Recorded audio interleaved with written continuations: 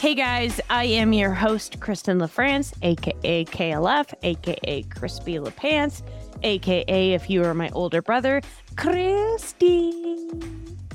Anyways, I am here with our first recap with KLF episode, and I'm not going to lie to you guys, this segment is going to be a little bit of a hodgepodge. So some weeks we are going to have me interviewing somebody about a topic that is interesting or hot in our community.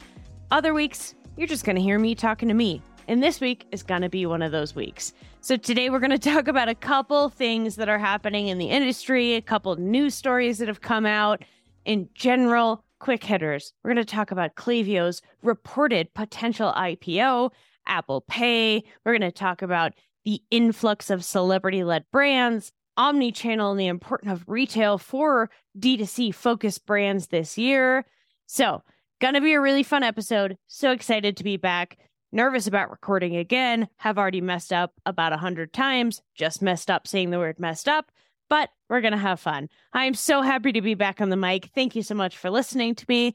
Again, I am Kristen LaFrance, and this is the Hit Subscribe Recap by Recharge. All right, let's talk about first some big reports in the industry. Things will greatly impact D2C brands, if not our D2C community. First up, a report coming out this week, Klaviyo to IPO. Remember when we all couldn't even figure out how to pronounce Klaviyo? We all know how to do it now. Anyways, the Wall Street Journal reported this week that Klaviyo, the Boston-based marketing automation startup that we all use for email, has raised more than $775 million, is going to pull the IPO trigger later this week. If it is true that the company has hired bakers to prepare a listing, as the article states on the Wall Street Journal, Klaviyo could end the long drought of tech startup IPOs. That being said, there has been lots of layoffs in the tech environment. I think we've seen quite a few of them. Alphabet, Meta, Microsoft, Amazon, Salesforce have all laid off lots of employees. And we even saw Klaviyo joining this trend not too long ago, laid off 140 employees just last month. This could potentially be part of an effort to really reduce operational costs, as a lot of investors are really wanting to see companies do. Also could be argued that something is not quite operationally correct inside of Klaviyo. So it'll be curious to see how this goes. I think this will be one of the first real big tech IPOs in our direct community where we really know the people operating at Klaviyo and we understand how deeply it is integrated into so many of the brands that all of us work with, work for, or are trying to promote because we love them. So I think it'll be a very interesting thing to watch. I'm not going to read too much of this article. It is a TechCrunch release. I will make sure this is linked in the show notes. But otherwise, this is an interesting story we will watch throughout this segment on the recap. If we have any updates, I'll make sure to let you know. Right now, there's a lot of marketing jargon out there like logjam and a you never know how to say this, and gap net income. Lots of silly little tech acronyms and e-com acronyms. But as for now, the story is still developing. Just an interesting one to make sure to keep your eyes on. Another big update this week, Apple Pay announced their Pay Later plan, which could theoretically upend the buy now, pay later space. So we're talking about Affirm, Klarna, Shop Pay has even rolled out some Shop Now, Pay Later features. Very interesting situation here. Obviously, if you have an Apple phone, an Apple computer, you're inundated in Apple, they own your whole life. And it is a potentially very big upside for Apple. Curious, though, to see what happens with actual consumers, because right now the max is at 1K. I think most consumers are pretty much holding these loans for big purchases like couches, Pelotons. Maybe I'm just saying this because these are the things that I have on buy now, pay later loans. But very interesting to watch this roll out. The big advantage is obviously a massive user base for Apple. It's native to the platform. Apple Cash has done really well against Venmo because it is right there in the checkout. It is connected to your entire Apple Pay system. There is a trusted security system around Apple. We could argue all day whether or not that data is actually protected, how it's protected. But right now, consumers are really trusting Apple and the way they're handling their data. Easy to access, inexpensive, no interest. But we will see how this kind of rolls out over time with actual merchants. What merchants will activate this on their site? Will Shopify allow it to be activated on their site? If so, how?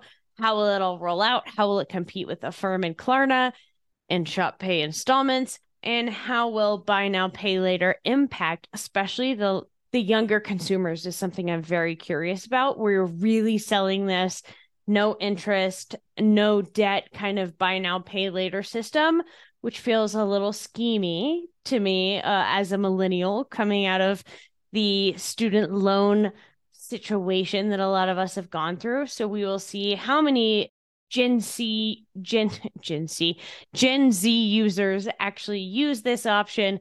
Do they want to go through Apple? Do they trust Apple? I think this will be a nice point in our commerce story on how much do people really trust Apple and their privacy versus how much is it that if we have to give our data to somebody, it's going to be Apple.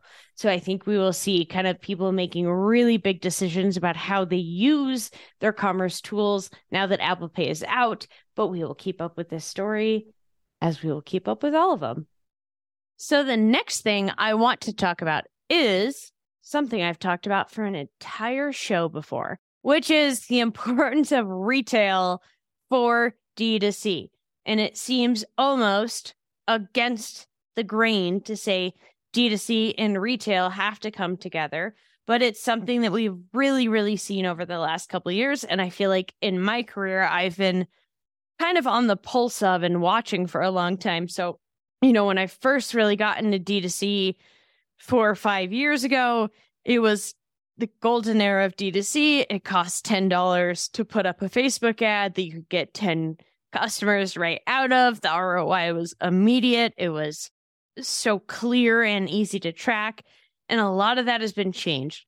We had kind of this re-upswing of D2C as a business model in the pandemic when none of us could go grocery shopping.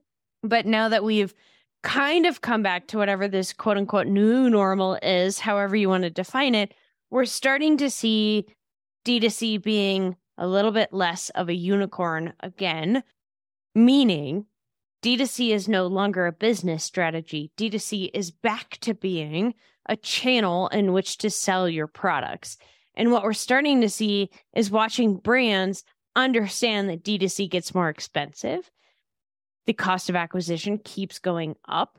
It is harder to track, harder to understand, harder to even analyze or figure out what to do next with.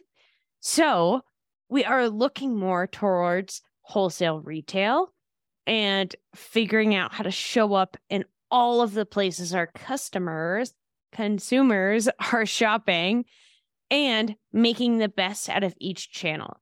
Something really interesting that I've heard from a lot of different brands as I've been talking to founders and operators is a new challenge where it really used to be the questions we were asking were if you have successful D2C and you are launching in retail, or you have successful retail and you're launching in D2C, how do you marry those two channels? How do you drive somebody from discovery in retail to loyalty in D2C, which is the ultimate best case scenario, except for now you have to think about not cannibalizing either one of those channels. So can you grow in retail without taking anything away from your D2C channel?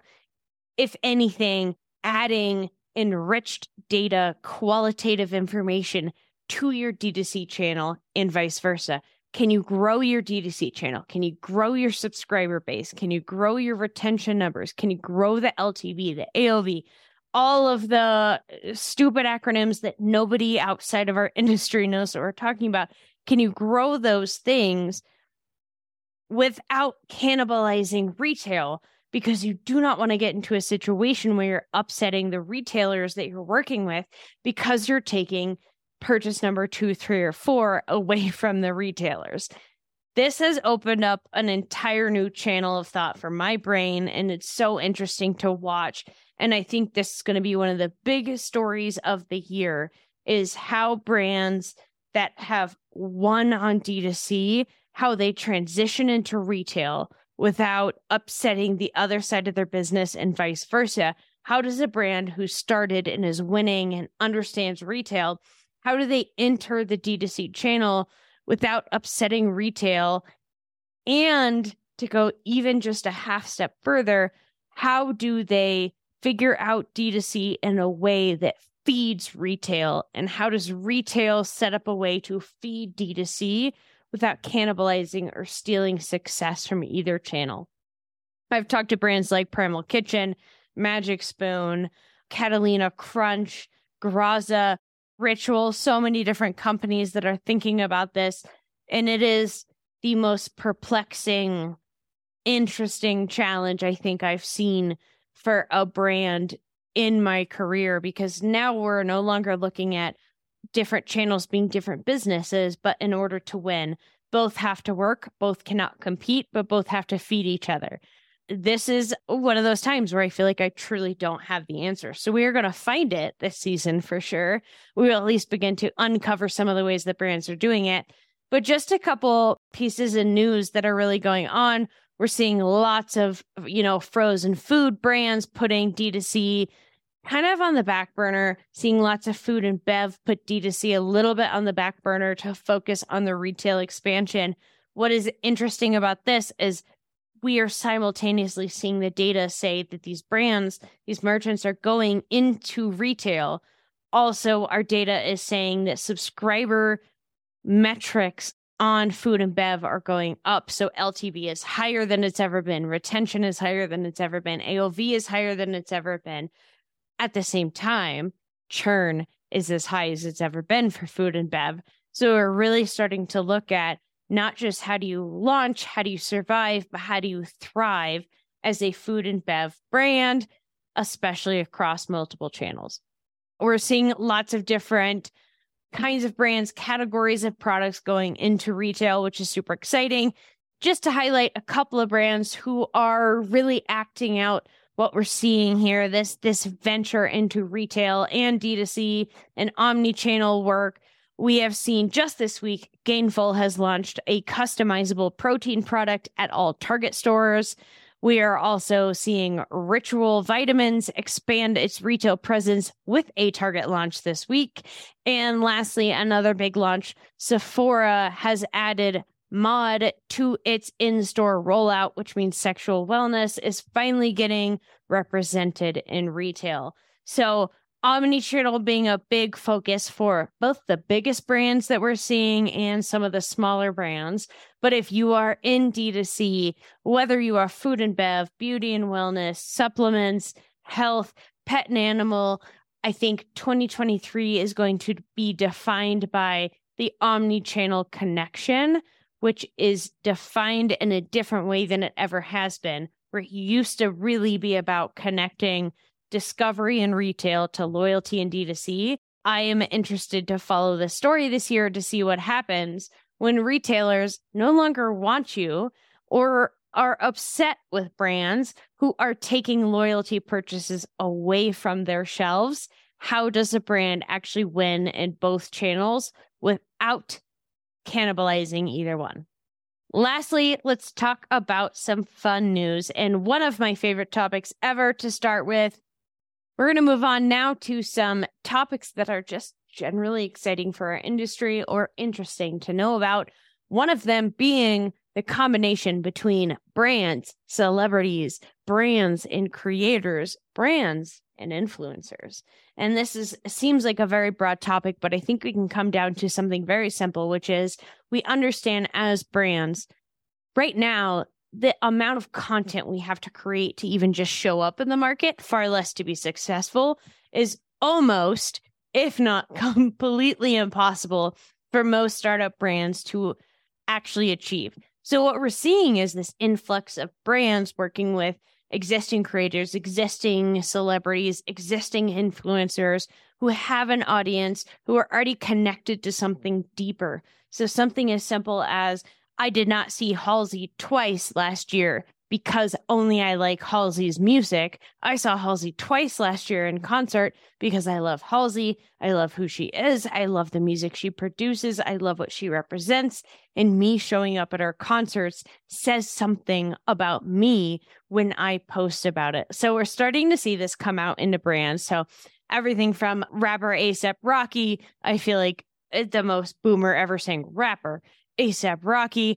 But he has an alcoholic beverage brand, Mercer and Prince, launched a year ago. Post Malone has a wine brand, Mason Number 9. Daniel Ricciardo has a fashion brand and a wine brand. We've got Maya Rudolph on M&M's, HER going with L'Oreal Paris. Everything under the sun, you're starting to see the celebrities getting their hands dirty, making contributions with their audience. So I think this is a tying together of lots of trends. We talked a lot about in the past couple of years, community-led brands, consumer-led brands, the power shifting from the brand itself and only a few household name brands to multiple brands. Now we're even moving further than that to the brands do not have the power, the consumers do. The people they are interested in have the power to then change commerce, which then changes society. We start to see this entire flywheel happening. So one thing I think we're going to continually talk about this season, especially on this recap, is what does it look like for a true collaboration to come together, for a brand who is selling something to come together with a celebrity who is selling something different, but is also selling a lifestyle.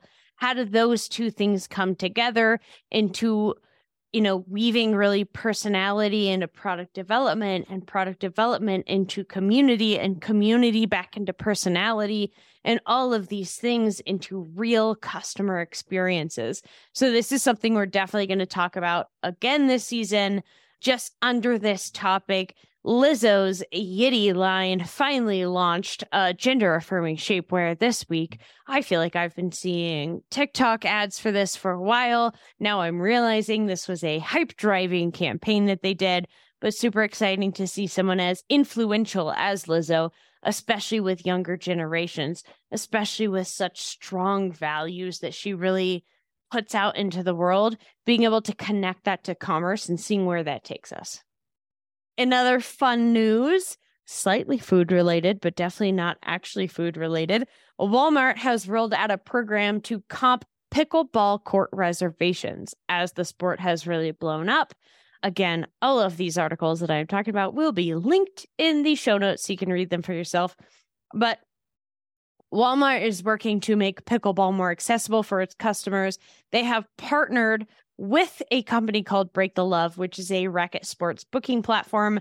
They are offering 125,000 comped reservations at pickleball venues across the U.S. for their Walmart Plus membership program and store associates. Multiple levels to this, but we're staying fun. Quickly, from the broad sense, pickleball is one of the hottest sports ever. I still have yet to play it because I am not good at competition and tend to get too mad and also don't like being bad at things. And I have no hand-eye coordination. But I have decided I will try it. I will at least try everything once. The second most interesting part of this is that it is being offered only to a certain amount of Walmart customers. So those Walmart Plus membership program customers and store associates, which I think is a very good sign for seeing what brands are doing to drive loyalty this year. I think we're going to see a lot of membership programs. We're going to see a lot of really interesting perks where if you shop from a certain brand, if you shop with a certain store, you're getting access to things that you will not get otherwise. So think about an Amazon Prime situation. Walmart Plus is obviously a great example. Thrive Market, a Postmates, whatever their program is that they advertise to me every single week that I say no to, and therefore I'm spending too much money on Postmates or Uber Eats. But I think we will start to see a rollout of a lot of programs like this that are really working to drive loyalty and true value for consumers buying from a certain brand over another one, even if that is a larger retailer like Walmart. Lastly, anytime I can bring up Formula One, I will bring up Formula One. Therefore, it will probably be every week until the season ends. So one of my favorite headlines that I've ever seen about Formula One here is American entertainment style Formula One comes under fire after red flags in Australia. If you watch the Australian race, lots of red flags, more red flags than any other race in history. 3 of them, lots of big crashes, lots of the drivers not being happy about it. It's an interesting conversation where we're starting to look at what does it mean when Americans get really into a sport and we're used to football and we want to see the action and the nonstop overtaking and crashing and red flags and all these things. But what does that actually do to the sport itself? We've even got Max Verstappen saying to the press he won't be here long if F1 pushes ahead with the initiatives like sprint format shakeup for qualifying. Quote saying, "This does not help my decision to continue after 2028. So this will be an interesting thing to watch. What happens when we, as a country, as a group of consumers ask for a certain level of entertainment? Does it devalue a sport? And we will start to look at, does it devalue a consumer? Does it devalue any of the commerce around the sport? Or does it only increase the value of the sport? And how do people make decisions when they're in those high level positions to think about money and culture and how they combine? So this was a little bit of a hot mess KLF episode 1 recap, but that's the way we like it. KLF never keeps things nice and tidy. Ask my husband, always leaving cups around the house. So if you have enjoyed this quick recap, please leave a comment, rate and subscribe this podcast.